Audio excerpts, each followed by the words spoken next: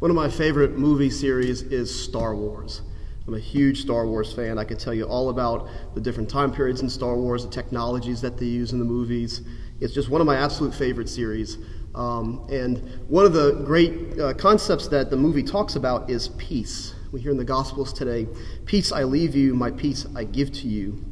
And I kind of look back at what happens with Anakin turning from a Jedi Knight into Darth Vader and becoming a Sith Lord. And one of the things that happens right before his fall is General Windu comes to him and says, "I sense a great deal of conflict in you."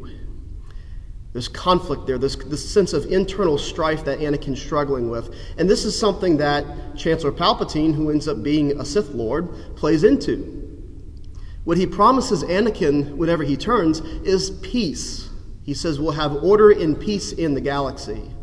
And this is something, it's a false promise that helps Anakin turn to the dark side, to help him become Darth Vader. And we've often heard it say that peace is the absence of war. And there have been many philosophers, scientists, great teachers who have said, no, it's not just the absence of war. And that's what Jesus is also reaffirming today in the gospel. It's not something exterior.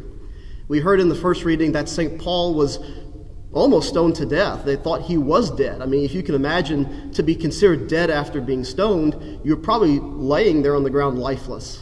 And then St. Paul says, we have to undergo many hardships. So peace is not something exterior. Because what could happen is we could have a sense of interior peace, that is true peace, and there'd be lots of turmoil around us. And this is why Jesus says, "Peace I leave you, not as the world gives, do I give it." Because the peace that Jesus offers us is something internal. That we could be physically bound in chains, but interiorly we could be free and we could have peace. And that interior peace is the only way that the apostles, the early disciples, especially the early Christian martyrs, were able to give their life for Christ.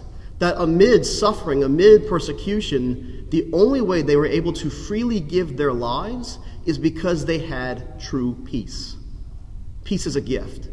And that's one of the illusions that we see in Star Wars. It's the illusion that we see in the world today with war, is that we think sometimes that peace is something we have to take for ourselves, or it's something we have to create or make happen for ourselves. And that's a lie. One of the titles we hear of Christ is he is the Prince of Peace.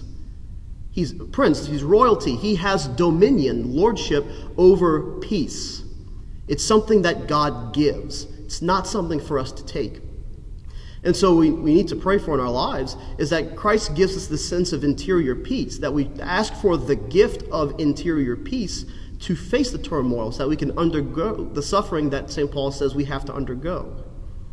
So let's pray for that. Pray for peace, true peace, not just the absence of war, not just the absence of external strife that we're dealing with right now, but to truly have the interior peace that allows us to love the Lord in freedom and to live our lives for him.